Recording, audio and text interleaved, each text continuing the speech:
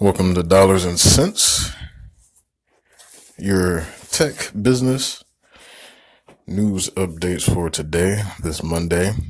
Fieldbrook Foods has recalled orange cream bars, raspberry cream bars, chocolate coated vanilla ice cream bars, and variety packs with those flavors that are sold at Kroger, Jewel, Aldi, and other chains in the U.S. and Puerto Rico due to a possible listeria contamination.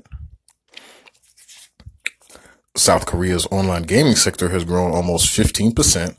That's about 76.2 million or 83 billion won.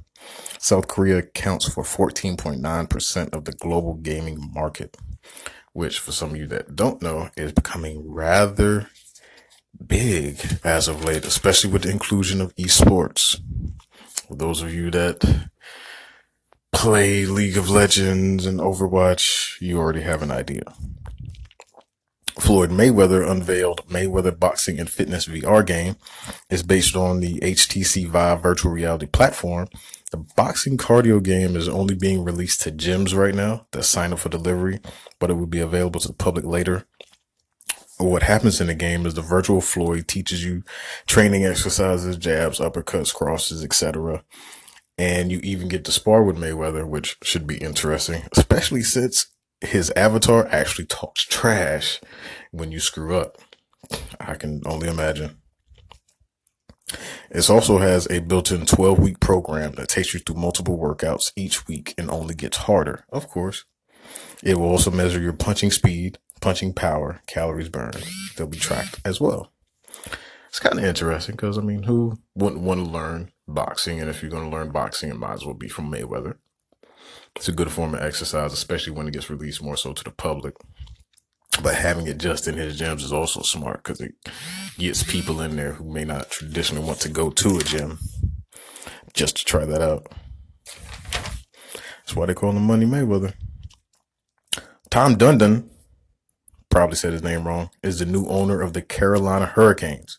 That is a hockey team, for those of you that don't know. After purchasing it for $420 million, which is a good price for a hockey team. With this, Dundon now owns 61% of the Hurricanes. 61%. With Peter Kamanos retaining 39%. But Duncan does have the option of purchasing the remainder percentage and being complete owner within the next 3 years. I think the Carolina Hurricanes are a decent team. Now, the big question is about the Carolina Panthers. Who's going to get that ownership? Wells Fargo will cut costs to deal with their searing expenses because they have been in the news lately for quite some issues by closing 800 bank branches by 2020. This will leave Wells Fargo with only 5,000 branches. Wells Fargo had already closed 200 bank branches in 2017. Don't know if Wells Fargo is going to be around for long. You may think 5,000 branches, that's still a lot, but cutting jobs to make way for a bad reputation that you've already created among your customers isn't really going to pull you out of that hole. For the gamers and tech heads, Donkey Kong Country Tropical Freeze is coming to Nintendo Switch. On May 4th, Nintendo Switch has pretty much taken over the console market and has been one of the highest selling console games for several months. This game will have a beginner mode for younger, less skilled players. You will play as Funky Kong.